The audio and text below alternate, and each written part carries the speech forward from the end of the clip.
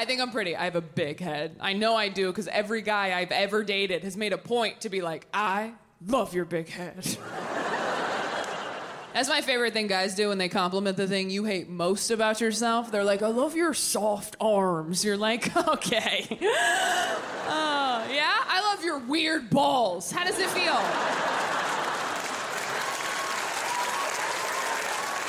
How does it feel to be accepted? I'm a nightmare to date. Anything nice you do or say, I'm just like, whatever. I dated a guy once who told me that flirting with me was like punching water. And I was like, why? Because it's pointless or because you look stupid doing it? He's like, did you hear it? I'm like, I heard it that time. Yeah.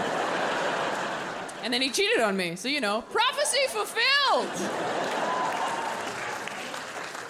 I can't help it. At the beginning of a relationship with a guy, I just assume anything nice he does is a move he pulls on everybody. And I'm not gonna fall for your choreography, sir. I'm like, oh, is this your move? You open the car door for me on the date? This is like your move? This is how you do it? It's cute. Bet that works a lot. Oh, is this your move? You go with me to my grandpa's funeral, hold an umbrella over my head in the rain? This is like your move? This is how you do it?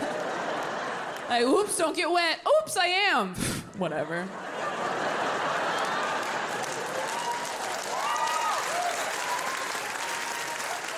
This ain't my first rodeo. I used to have 2 grandpas.